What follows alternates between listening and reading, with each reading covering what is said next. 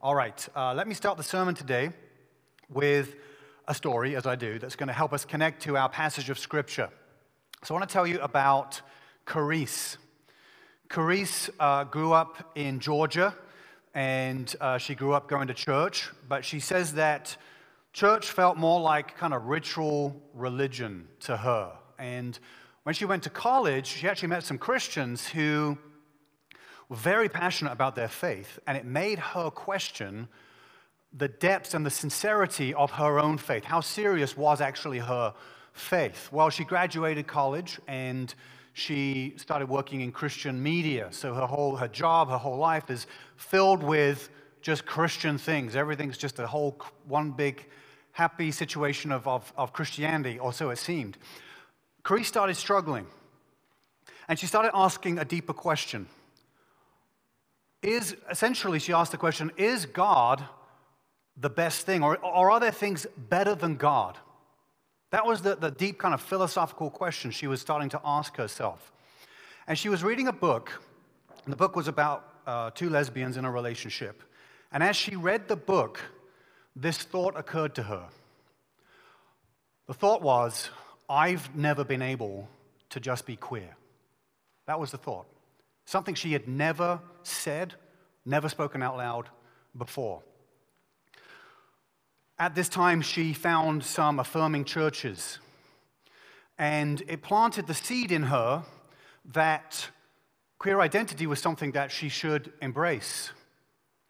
She also discovered gay theology, and basically what came about from this journey she began was she started to think, well, it sounds like Christians, just different groups, have just made up their own versions of Christianity.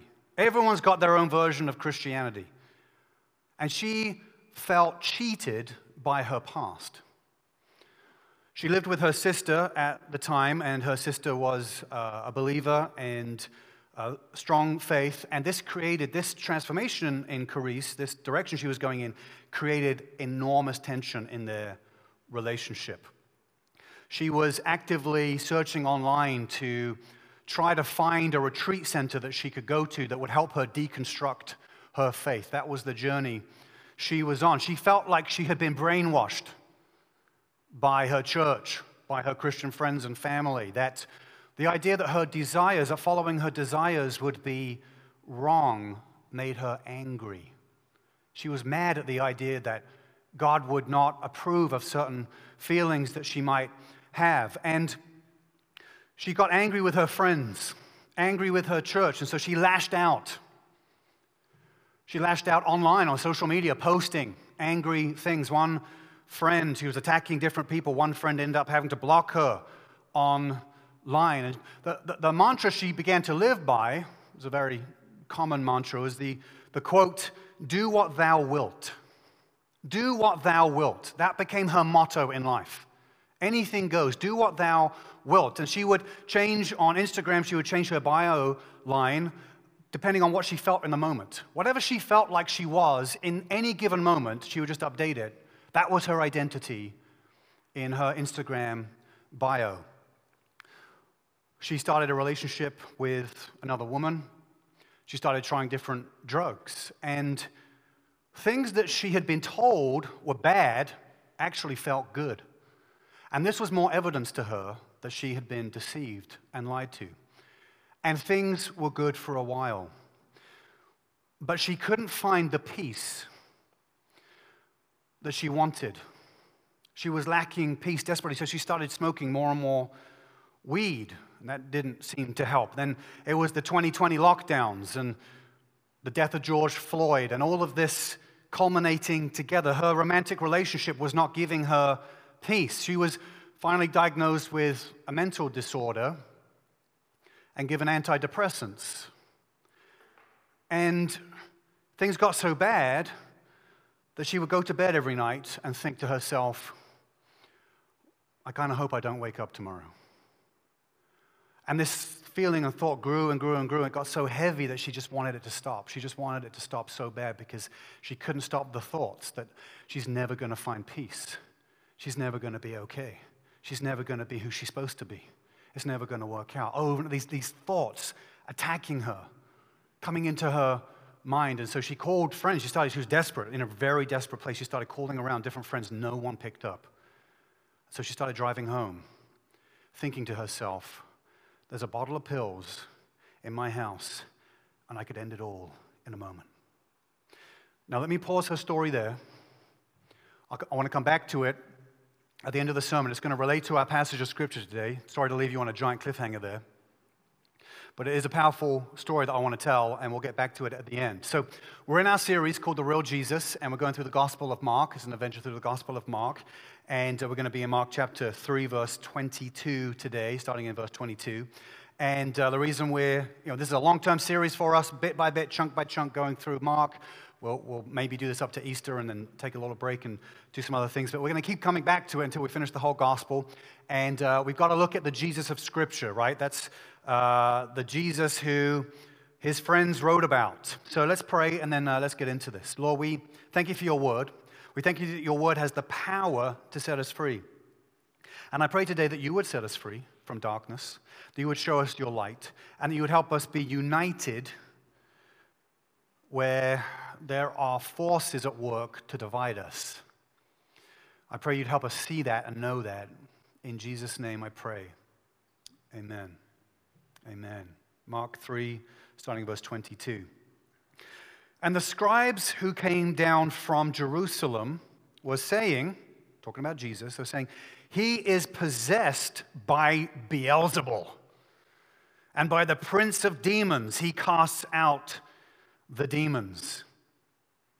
And he called them to him and said to them in parables, how can Satan cast out Satan?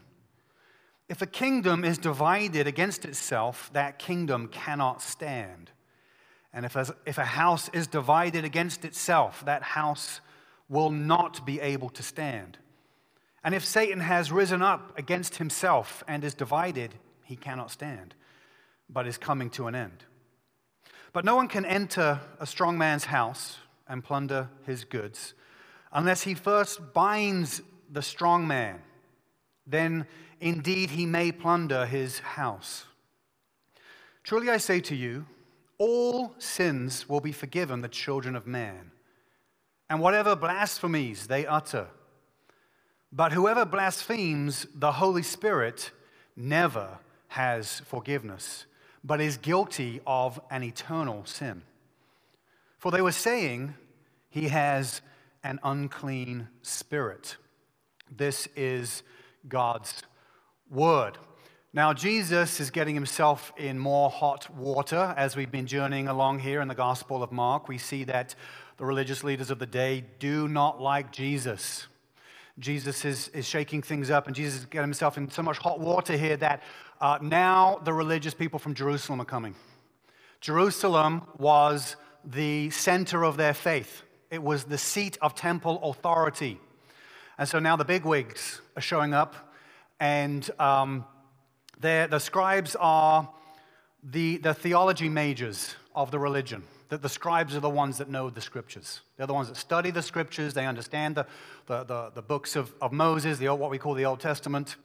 And they develop this. And part of the problem is people who are academically, sometimes this is the problem, people who are academically inclined or just in academic environments studying theology, trying to kind of nitpick every little thing in the Bible, if that's done wrong, it can lead to a lot of arrogance, a lot of unkindness, a lot of harshness, and a lot of judgment.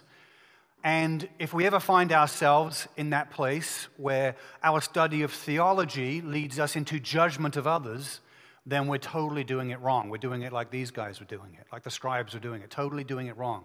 That's not how it should be done.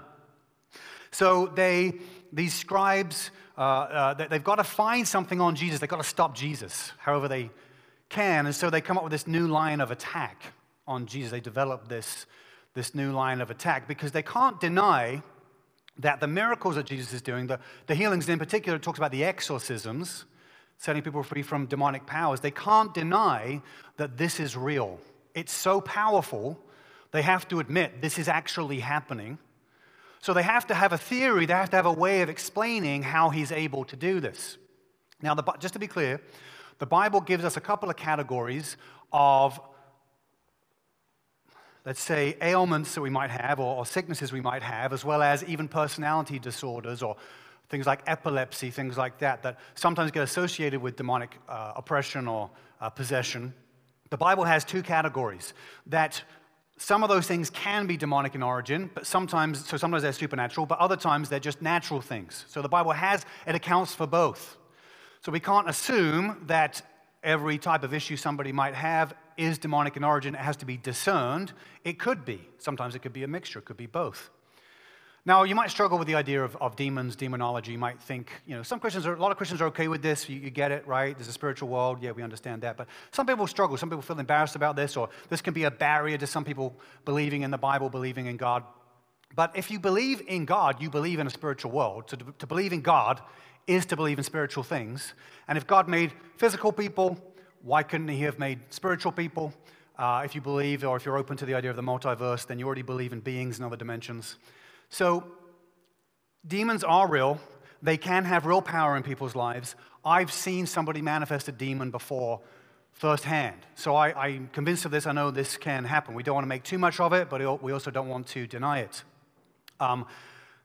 The only logical conclusion that these scribes can come to about Jesus is that he must be doing these works by the power of Satan. Because they won't accept that his ministry could be legitimately from God. They won't accept it. So because they can't deny that these exorcisms and these healings are real, the only option they have is to say, well, he must be using the power of Satan to do these kinds of things. So they're claiming, essentially, there's some kind of civil war going, some kind of demonic civil war that's happening. Demons are like fighting and hurting each other in order to make it, to make it appear that Jesus is powerful. And so they use this term Beelzebul. It is by the power of Beelzebul that Jesus is doing these things. Beelzebul, in some renditions of this or translations of this, it can be translated Lord of the Flies. Literally can mean that. There's a famous book written named after it, comes from the Bible here, from Beelzebul. But at the heart of this, a more literal translation, is the idea of a master of a house. Beelzebul, the term, that name means a master of a house, or even a ruler, an exalted ruler of a kingdom. Okay? That's the idea of Beelzebul. But it's not a neutral term. It is a term of contempt. And there might be some connection between Beelzebul and the cult of Baal in the Old Testament. So for ancient Israelites, their arch nemesis in the Old Testament was the idol or the god Baal. Lots of people like to worship Baal for some reason. He seems like he was a cool guy to them. Not a cool guy, but they like Baal. So Baal is like the arch nemesis enemy of the Israelites. And so the first part of Beelzebul sounds like, and in the original language, looks like Baal. And so it could mean exalted Baal, Beelzebul, exalted Baal. It could mean that. And so what they're trying to do is they're trying to imagine Jesus as the worst, greatest enemy that Israel has ever had. In our day and age, this would be the Hitler card, right? That's to imagine the worst evil today. That's what people do in our day, right? They're like, oh, it's Hitler. Yeah, that person's like Hitler. It's a Hitler thing. It's a Nazi thing, right? That's our concept in our modern day era. Is if you're going to think of the worst thing ever, you just go to Hitler, the Nazis, or that time period. That's where you go. And so that's what they're doing with Beelzebul, our arch nemesis, the exalted Baal. That's how Jesus is doing this. And so for Jesus to be accused of he's doing these good works, doing powerful works, great works, but they're accusing him of doing it by the power of and in the name of Satan. And this is what Jesus means when he says, he talks about the unforgivable sin. And he's talking, this idea of blaspheming God, essentially. Like the idea, blasphemy is when you disrespect God. Say something disrespectful about God. That's blasphemy. Now, amazingly, in this passage, Jesus says, all blasphemies will be forgiven. Now, how amazing is that? How gracious is that? That God, even though you can completely disrespect God, God is so gracious and so willing to forgive. Except for one blasphemy is unforgivable. And it is claiming, this is the blasphemy, it's claiming that the Holy Spirit is really an evil spirit. And we see that that's made Mark makes it more explicitly clear than the other Gospels. It says in verse 30, we read it, it tells us exactly, for they were saying he has an unclean spirit. That's what it means to commit the unforgivable sin. Now, this is the most disturbing thing Jesus ever said. Very disturbing. A lot of Christians are very worried about this one. Feel anxious about it. Because you might say, what if it's unforgivable, so what if I accidentally commit this sin? And there's no hope. There's no chance of redemption because it's unforgivable. Jesus said it's unforgivable. What does it mean? Well, when we look at the way the scribes were doing this, there's some indication here that they were repeating over and over again. This was a constant refrain they had of attacking Jesus. So we shouldn't think of the unforgivable sin as a one-time occurrence or just a certain sequence of words. If someone were to hand me a piece of paper and I was just to read it off and be like, oh no, I didn't realize they tricked me into committing the unforgivable sin. This is a belief that somebody has, and we could say, based on how the scribes are doing it, this is a persistent belief, persistently claiming, getting the categories of good and evil mixed up, that good is evil and evil is good, but it's more than that. It's that basically God is Satan. That's the unforgivable sin, is to persistently believe that God is Satan. Now, it is great kindness and great grace that Jesus would tell us about this. He doesn't have to tell us. Some people might not know. What great, because to be warned means a couple of things. It means he doesn't want us to do it, but also it means it's avoidable. To be warned about it means that you can avoid doing it. You can say, I don't want to fall into that trap. I want to steer clear of that trap. So that is the kindness and the power of God at work. And it reveals something quite amazing when Jesus says, actually, you're blessed. But by accusing Jesus of using the power of Satan, or being on Team Satan, and him saying, actually, what you're doing by doing that is you're blaspheming the Holy Spirit, it reveals something to us about the work and ministry of the Holy Spirit. Because we might say, well, Jesus does all the stuff he does because he's from heaven, because he's God's son, he's God in the flesh. Isn't that how he does all these powerful things? And Jesus is saying, actually, it's by the power of the Holy Spirit that he does these things. And so what we saw was, if we go back several episodes in this series, we saw at the water baptism of Jesus, when Jesus went under the water, he was baptized by John. He did that as an example to us. He had no sin. He didn't need to be washed of his sins, but he did it as an example to us, to be humble, to identify with us in our sin, that we might be baptized as well, like Jesus was. So Jesus did that, and then as he came out of the water, the Holy Spirit came upon him. He had the power of the Spirit, and then he was sent into the wilderness, tempted by Satan, overcame those temptations, and then that's when his public ministry, his supernatural ministry began. And so the miracles, the exorcisms, the healings, it's all by the power of the Spirit. And the same pattern happened with Jesus' disciples. Jesus, once he had been crucified, resurrected, ascended into heaven, then the disciples were waiting. And the Holy Spirit came on them. And then as they received power, they had power for ministry. So they were able to see people set free from darkness, see healings happen, see amazing things happen. So for us, if we lack power in the Christian life, if we feel oppressed by demons, we feel like I can't fight evil very well in my life, I'm very, my faith is shallow, or I'm struggling in certain ways, or I feel like I fall into temptation very easily, or, I don't have a lot of faith to pray for supernatural things, or I never really see God doing any kind of miracles in my life, then, we need to ask for the Holy Spirit, the power of the Holy Spirit, because all Christians have the Spirit does different things. But like Jesus, it was revealed that it was by the Spirit. They didn't realize that. They didn't realize in accusing Jesus, they're actually accusing the Holy Spirit. And we can be encouraged that the Spirit that he received is the same Spirit that we receive. That's very encouraging. The Spirit, the power that was in Jesus doing these things is the same power that we can receive as well. So these scribes, they are very close-minded. They won't accept, and this is an important lesson to us, is people can see miracles and healings and the power of God at work and still deny that it's God, right?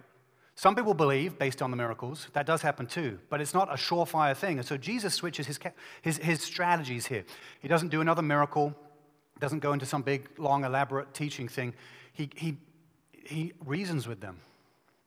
And this passage here actually shows us that there is some value. I mean, basically just gives them a logical, it's still parabolic in the sense that it's still like a little parable. It's a little Jesus does communicate in narrative ways oftentimes. So it's still a parable of sorts, but it's basically pure logic. It gives them this, kingdom divided cannot stand line. And in doing that, he's kind of like temporarily like going Vulcan on them, I guess, like pulling out some logic, that can't be defeated. Maybe he's doing the Vulcan greeting, live long and prosper. And what he's saying to them is, and this is absolutely brilliant because there's really no comeback to it. It's the death nail to their this new strategy they've come up with. And they would have been so pleased with this strategy. They would have been so happy with this strategy because not only is it a viable option, it's the only viable explanation they have that Jesus can actually do these, have this power. But in this day and age, sorcery was condemned to death. If you were caught doing sorcery, you could be condemned to death. So they're probably quite happy with themselves because not only can we explain how he's doing this, but also this justifies our desire to kill him. And so Jesus brings out this line that completely defeats them in one statement.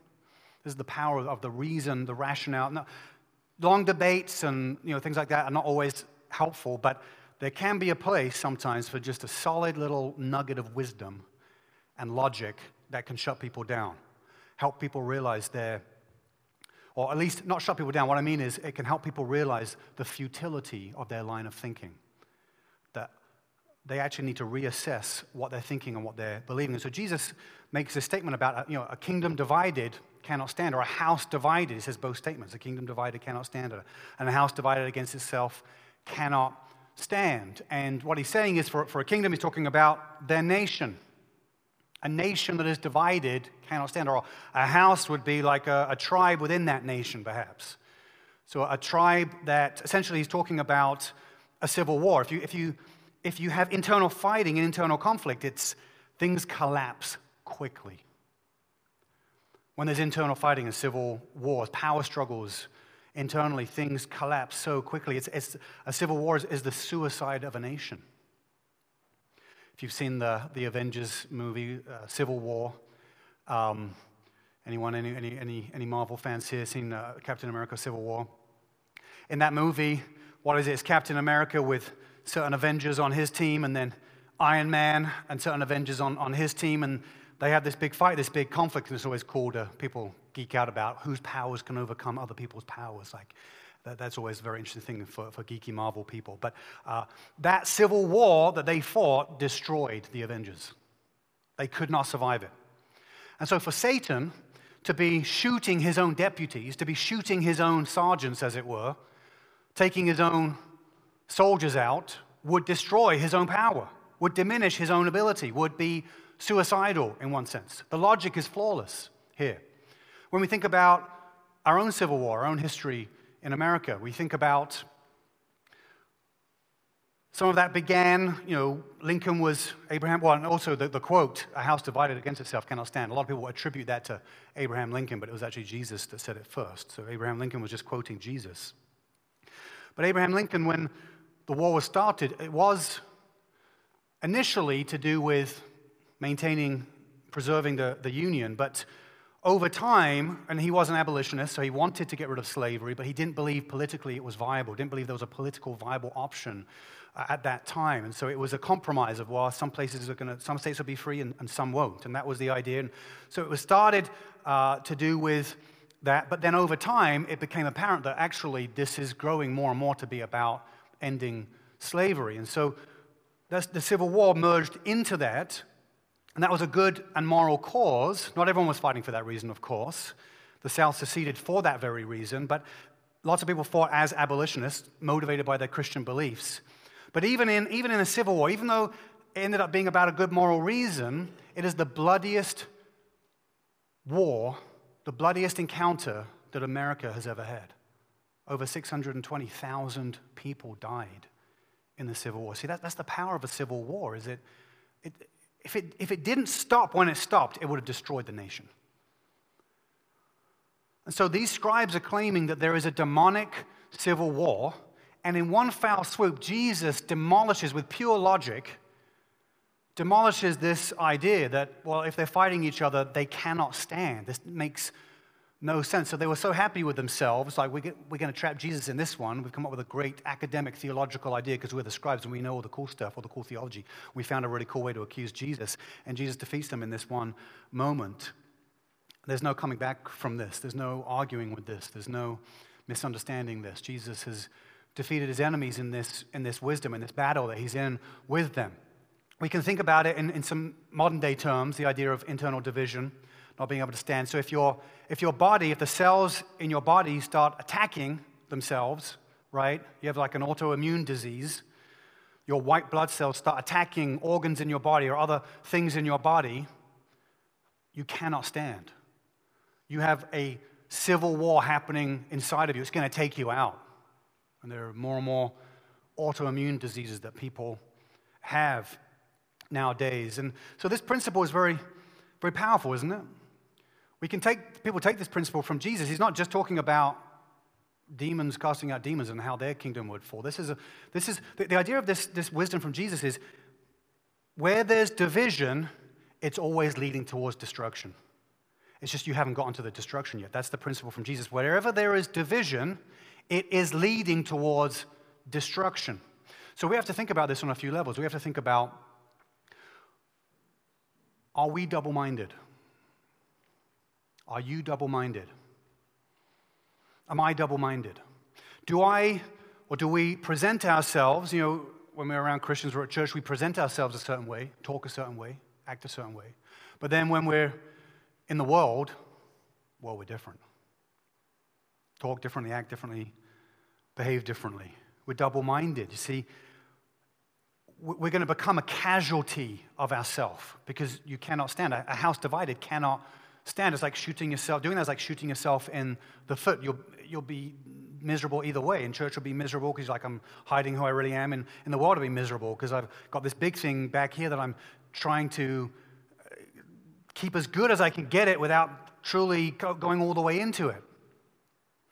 What about the Bible? What about if we introduce divisions into the Bible, can it stand? If we create a civil war within the pages of Scripture itself, we give the Bible an autoimmune disease where we start using verses to attack other verses. We're saying, well, this thing that Peter said, that doesn't work. No, that's wrong. That verse is wrong. No, that shouldn't be in there. That book shouldn't be in there. That thing shouldn't be in there. Where does it end? It doesn't end. See, a Bible divided against itself cannot stand. It cannot stand. It is and it will lead to destruction. It will wither your faith. If you approach Scripture that way, it will wither your faith, and your faith will slowly wilt and die. What about factions in churches? Groups of people banding together saying, oh, well, we think this way, and we know these other people, they think this way too, and so we're going to talk about this. We've got a little faction here going on. We've got a little something that's a bit different here, banding together. Division is leading towards destruction. A house divided cannot stand. And so the call to us, the call to all Christians is you have to intentionally move towards unity. First and foremost, you have to fight for unity in terms of trusting each other. That's the foundation of it, relational trust. Saying, I want to care about people, I want to trust them and know them. And that's the foundation of it, but it goes beyond that. It's saying, actually, I want to try and get theological unity and philosophical unity as well. And you have to ask yourself the question, am I acting and behaving in such and thinking in such a way that is moving towards unity or moving away from unity? Because a house divided cannot stand. If you're moving away from things, gravitating towards the world, gravitating away from Orthodox Christianity, gravitating away from those things, a house divided cannot stand. It's the suicide of a church. That's what it is. We don't realize we're sometimes the perpetrators of that. We're in an election year. Oh, the joy. And we're a really divided nation. And what did Jesus say about divided nations? They cannot stand. The only way to be able to stand is to bring unity. If you keep dividing, you'll be destroyed. That's the way this works. You have to draw a line somewhere and say, we're going to work at unity now. We're going to give unity a try. We're going to try and understand each other, right? We're going to try and get along. Stop vilifying and demonizing. Stop calling everybody Beelzebul, right? And the way we do that is we throw the Hitler label around, the Nazi label around. That's one way. Everyone's a narcissist. I always feel like when the people who accuse people of being narcissists are most likely the narcissist. That's my theory with that. You know, I think America, for all its faults, which are many and great and horrific, for all of its faults, I like America, and I want it to do well. And part of the reason that is selfish. I live here. And my kids live here. And even when you think back to, I mentioned the Civil War, you think back to it and you think, okay, yes, you know, the institution of slavery was wrong, of course. And yes, people, you know, the South wanted to defend that. Not everyone in the North wanted to abolish slavery either. There's nuance there. But can't we do two things? Can't we, on the one hand, say, we see the bad, we don't want to diminish the bad, we see it. Yeah, it's horrible, it's ugly. And we remember it and we learn from it. We don't want to repeat any of those things. But also, can't we also see that abolitionists were motivated by their Christian beliefs and that people did fight, that not everyone fought for that motivation, but people did fight to free black people from slavery. That's a bright spot. That's a spot of redemption. Can't we do both of those things? Rather than having like a revisionist version of these events, can't we actually try to find unity around that and say, let's keep working on that. Let's see the bad, but let's keep working on the good. See, the place of the church in the culture, there's lots of things we do as a Christian community. The big thing that we do is that we are the moral anchor of the society. See, the government is not the moral anchor of the society. That's the mistake that a lot of Christians make. The government can't be. Because here's the game of politics. The game of politics is politicians change their views based on what people think and believe. So they're trying to, we all know this, right? They're trying to appeal to the largest voting bloc. So it's like, well, if cultural ideas change over here, well then how can we start saying things that like sound like that? So I can get their vote. But I've got to say things in such a way that doesn't alienate these other voters I have. It's this big game of coalitions, and how do I get these people on my team and these people on my team, people, you know, that maybe wouldn't normally be on a political team, but how can I appeal to all of these? And so politicians, it's not true of all politicians, but can we agree, it's probably most of them, that they'll say anything to get people to vote for them. They will say absolutely anything. They'll lie through their teeth over and over and over again because they want votes. And you see it happening all the time. How many times do we have to get disappointed and disillusioned with someone promising something and then getting into office and then instantly changing their views about it? I mean, have you experienced this disappointment before? I've experienced this disappointment before. When are we going to learn that that is not the government that dictates the morals and the values of the culture? It's the church that does that. And so we have to be salt and light. We have to shine the light of Jesus into the world, the message of grace, the radical message of the forgiveness of sins through the sacrifice of Jesus. We have to shine that message. And in that message, as people come into that message, you know what they'll pick up? They'll pick up all the values of the Bible. Because it all goes together. It all goes together. As you find faith in Jesus, you start realizing like, oh, there's all these there's other things about. Oh, just the way I view the world, my overall general worldview begins to transform because, well, God says this, and God says this, and Jesus said this, and oh, I'm being shaped by Him now, not by the world anymore. And so that's how change really happens, is us. And it starts with us relating to each other and working towards unity. Because if the church can't do it, how can we expect the culture to do it? We can't. And so we have to realize that there are demonic powers at work trying to deceive us, trying to divide us, trying to destroy us. And one of the activities of demonic work in our day and age is to take the history, past and also present things, the history of racial division, to take that and to pour gasoline on it, where we can never deny what's happened, and we have to understand racism of the past and racism of the present. We have to understand all of that in our own hearts, in institutions and other people. We have to see all of that, of course. But we also have to understand that it is a demonic strategy not to heal those things, but to stoke those things, to amplify those things. And so sometimes we can be fooled into believing certain things or thinking certain things that aren't true. And we have to be, and it takes nuance, it takes care to say, we see what's happened, but also we see that people are trying to use that thing to bring more division. Sometimes we're so like left brain, right brain about things. It's like it's either one or the other. Well, what about if we think about it? Maybe there's a little nuance with certain things. We have to see there's this demonic attempt to divide us. There's a demonic attempt to pit men against women, to make men resent women and to make women resent men. But you see, humans divided cannot stand. We can't have unity if we're working towards division, if we're pitted against each other. There are forces at work that want to use Christian compassion, that want to hijack Christian compassion and Christian love to moralize immoral things, to say, well, shouldn't we just love and accept these things and change a few little things here? But I'm thinking to myself, well, yeah, we can love people. We can be completely loving of all kinds of people, but that doesn't mean we still got to have the categories of good and evil. There's still categories. There's still right and wrong.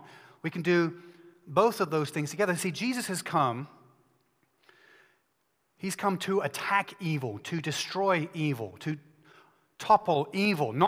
He hasn't come to sign a peace treaty with it, say, hey, let's learn to get along. He's come to eviscerate it.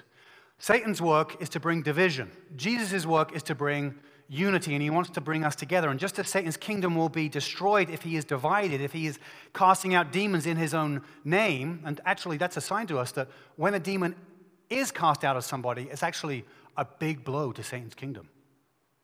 That's actually a wound that's maybe inflicted, because it must be a very serious thing that happens.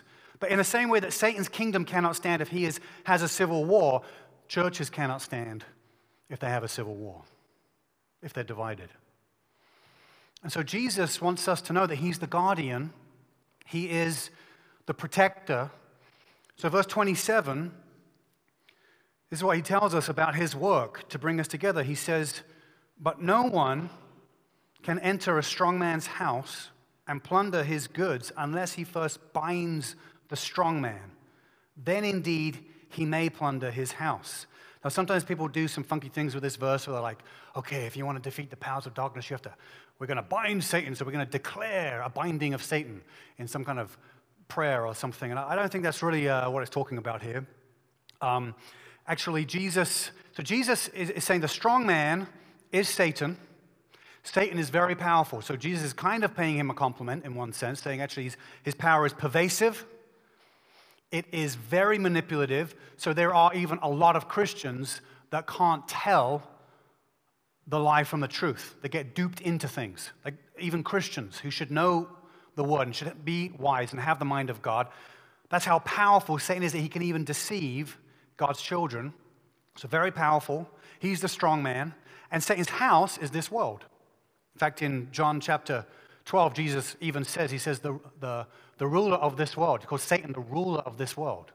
So Satan's house is this world. And the goods in the strong man, Satan, and in his house are people who don't believe in Jesus. They're automatically on team Satan. He has control over them. He's dominating their lives. And Jesus is the only one strong enough to enter this household, the strong man's house, and to grapple with the strong man and to bind him up and to gag him. This is what Jesus has done. This is actually what Jesus did in his temptations in the wilderness. When Satan came to him directly and tempted him, and Jesus resisted, he overcame the power of Satan. And in that moment, in the wilderness, Jesus bound Satan. He gagged Satan. He took away his power. And since that time, from that time until the passage we just read, Jesus has been plundering Satan's house through exorcisms, through setting people free from demons, through healings, through all these different things. Jesus has been plundering Satan's house and pulling people out of the kingdom of darkness and into the kingdom of light.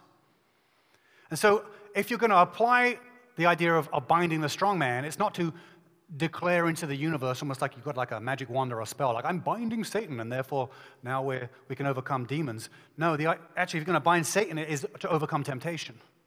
If you overcome temptation, you walk, and hey, the Holy Spirit, we want to be more holy like the Holy Spirit, right? We want the power of the Spirit to enable us to be more holy. As we say no to sin in our lives, that power is diminished, or you can be more effective at plundering Satan's kingdom, pulling people out of Satan's kingdom.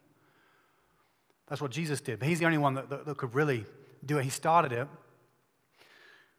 This makes Jesus a fighter, right? He's a warrior. He's a slayer. Jesus is slaying evil left and right. Jesus can slay all day, basically.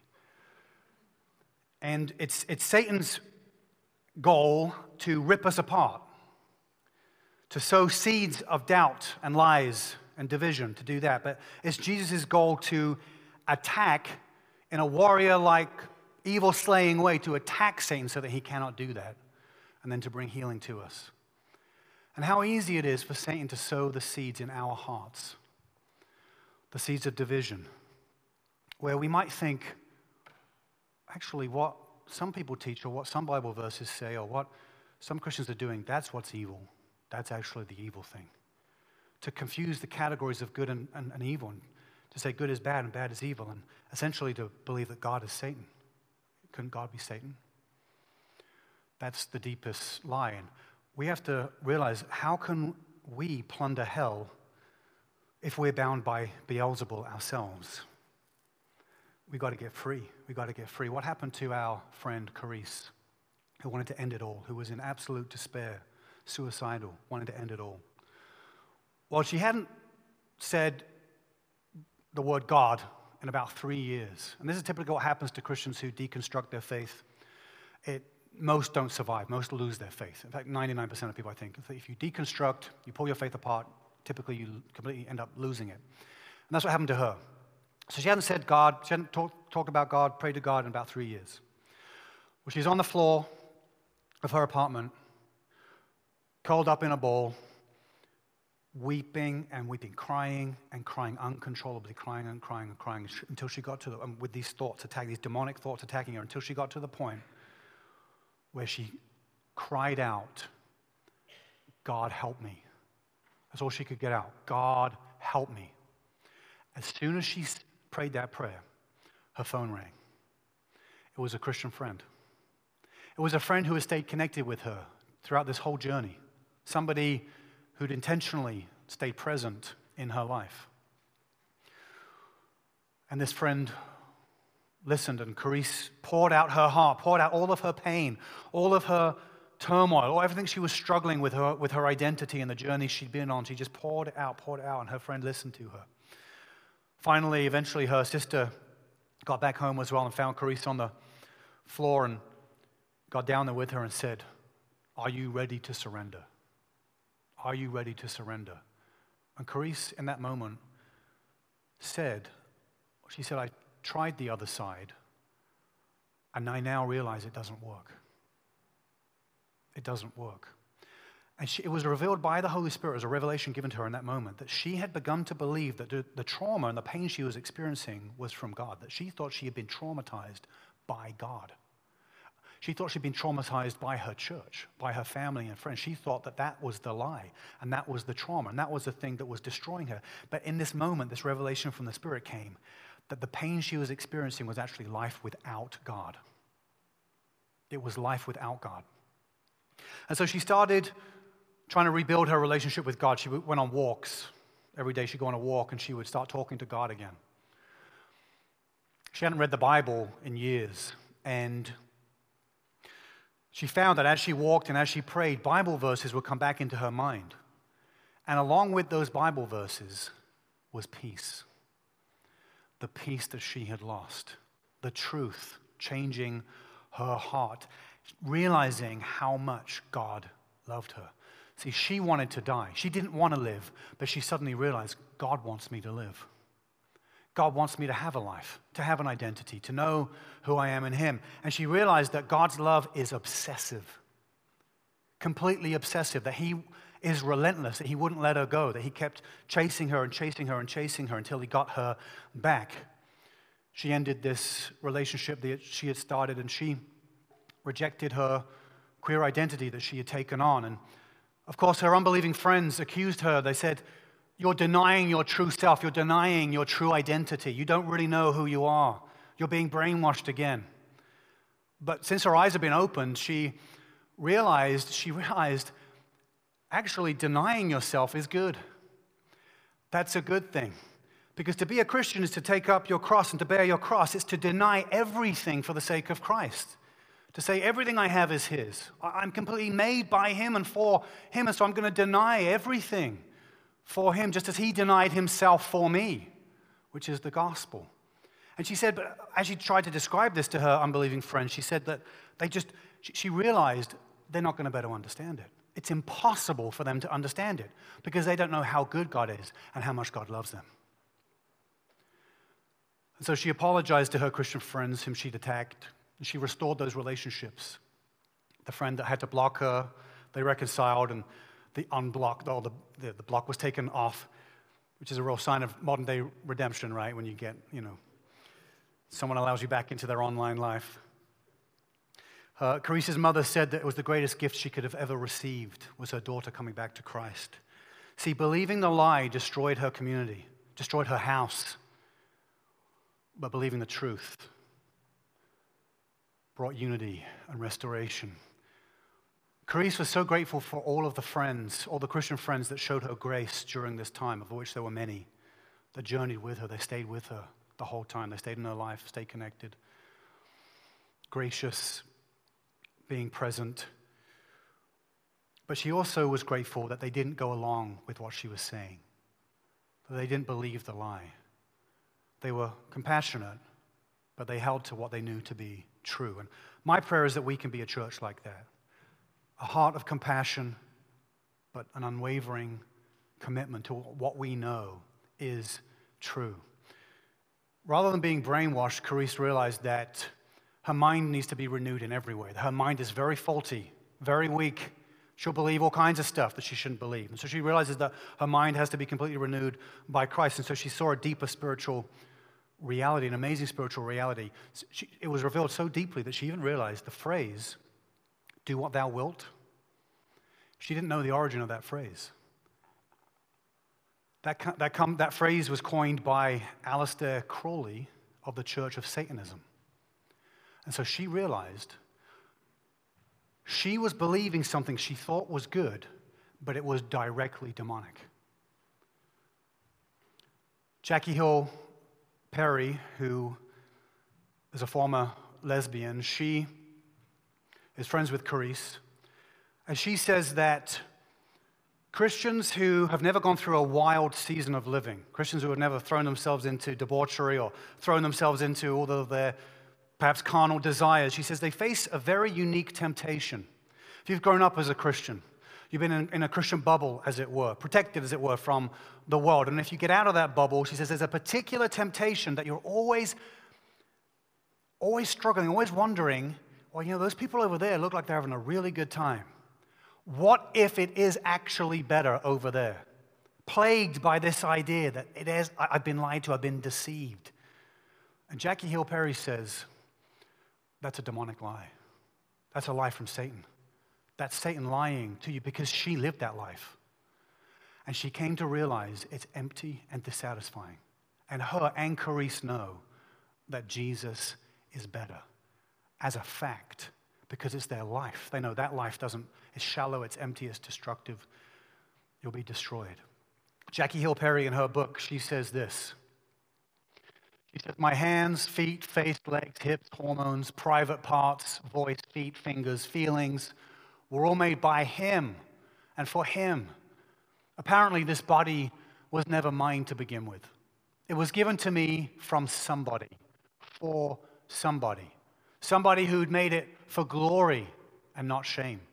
Until I got to know him, though, my identity would be made up of whatever dust that flew up from the devil's feet as he ran through the earth.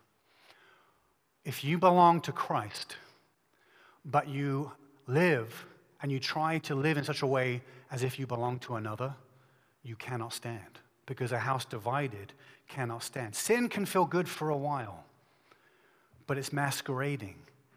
Sin can feel good for a while, but it's masquerading as good. It's really evil. We need God, and until we get rid of every other contender, we'll never be happy. And this is the good news. The good news is this, is that Jesus bound the strong man. Jesus went into the house of Satan, went into the darkest, deepest, most shameful parts of our lives on the greatest rescue mission to pull us out of that darkness. There's no place that Jesus won't go. He'll go into the depths of hell. He did go into the depths of hell to pull us out, to rescue us from that darkness. And in the wilderness, he bound Satan, but on the cross, he crushed Satan. The power of Satan is defeated. You can be free, you can know who you are, you can know right from wrong, and you can be filled with compassion. And we can be unified with each other. Let's respond in worship. Let's sing to our God. He's the only one who can define who we are and who can help us know who we are. And as we sing, let us turn our affections to him. And let's turn our desires to him. And let's turn our fears to him. And let's turn even our blasphemies to him. We're going to collect in this connect card in the offering envelope here. The baskets will come around in just a second here. But let's go ahead and stand and let's worship.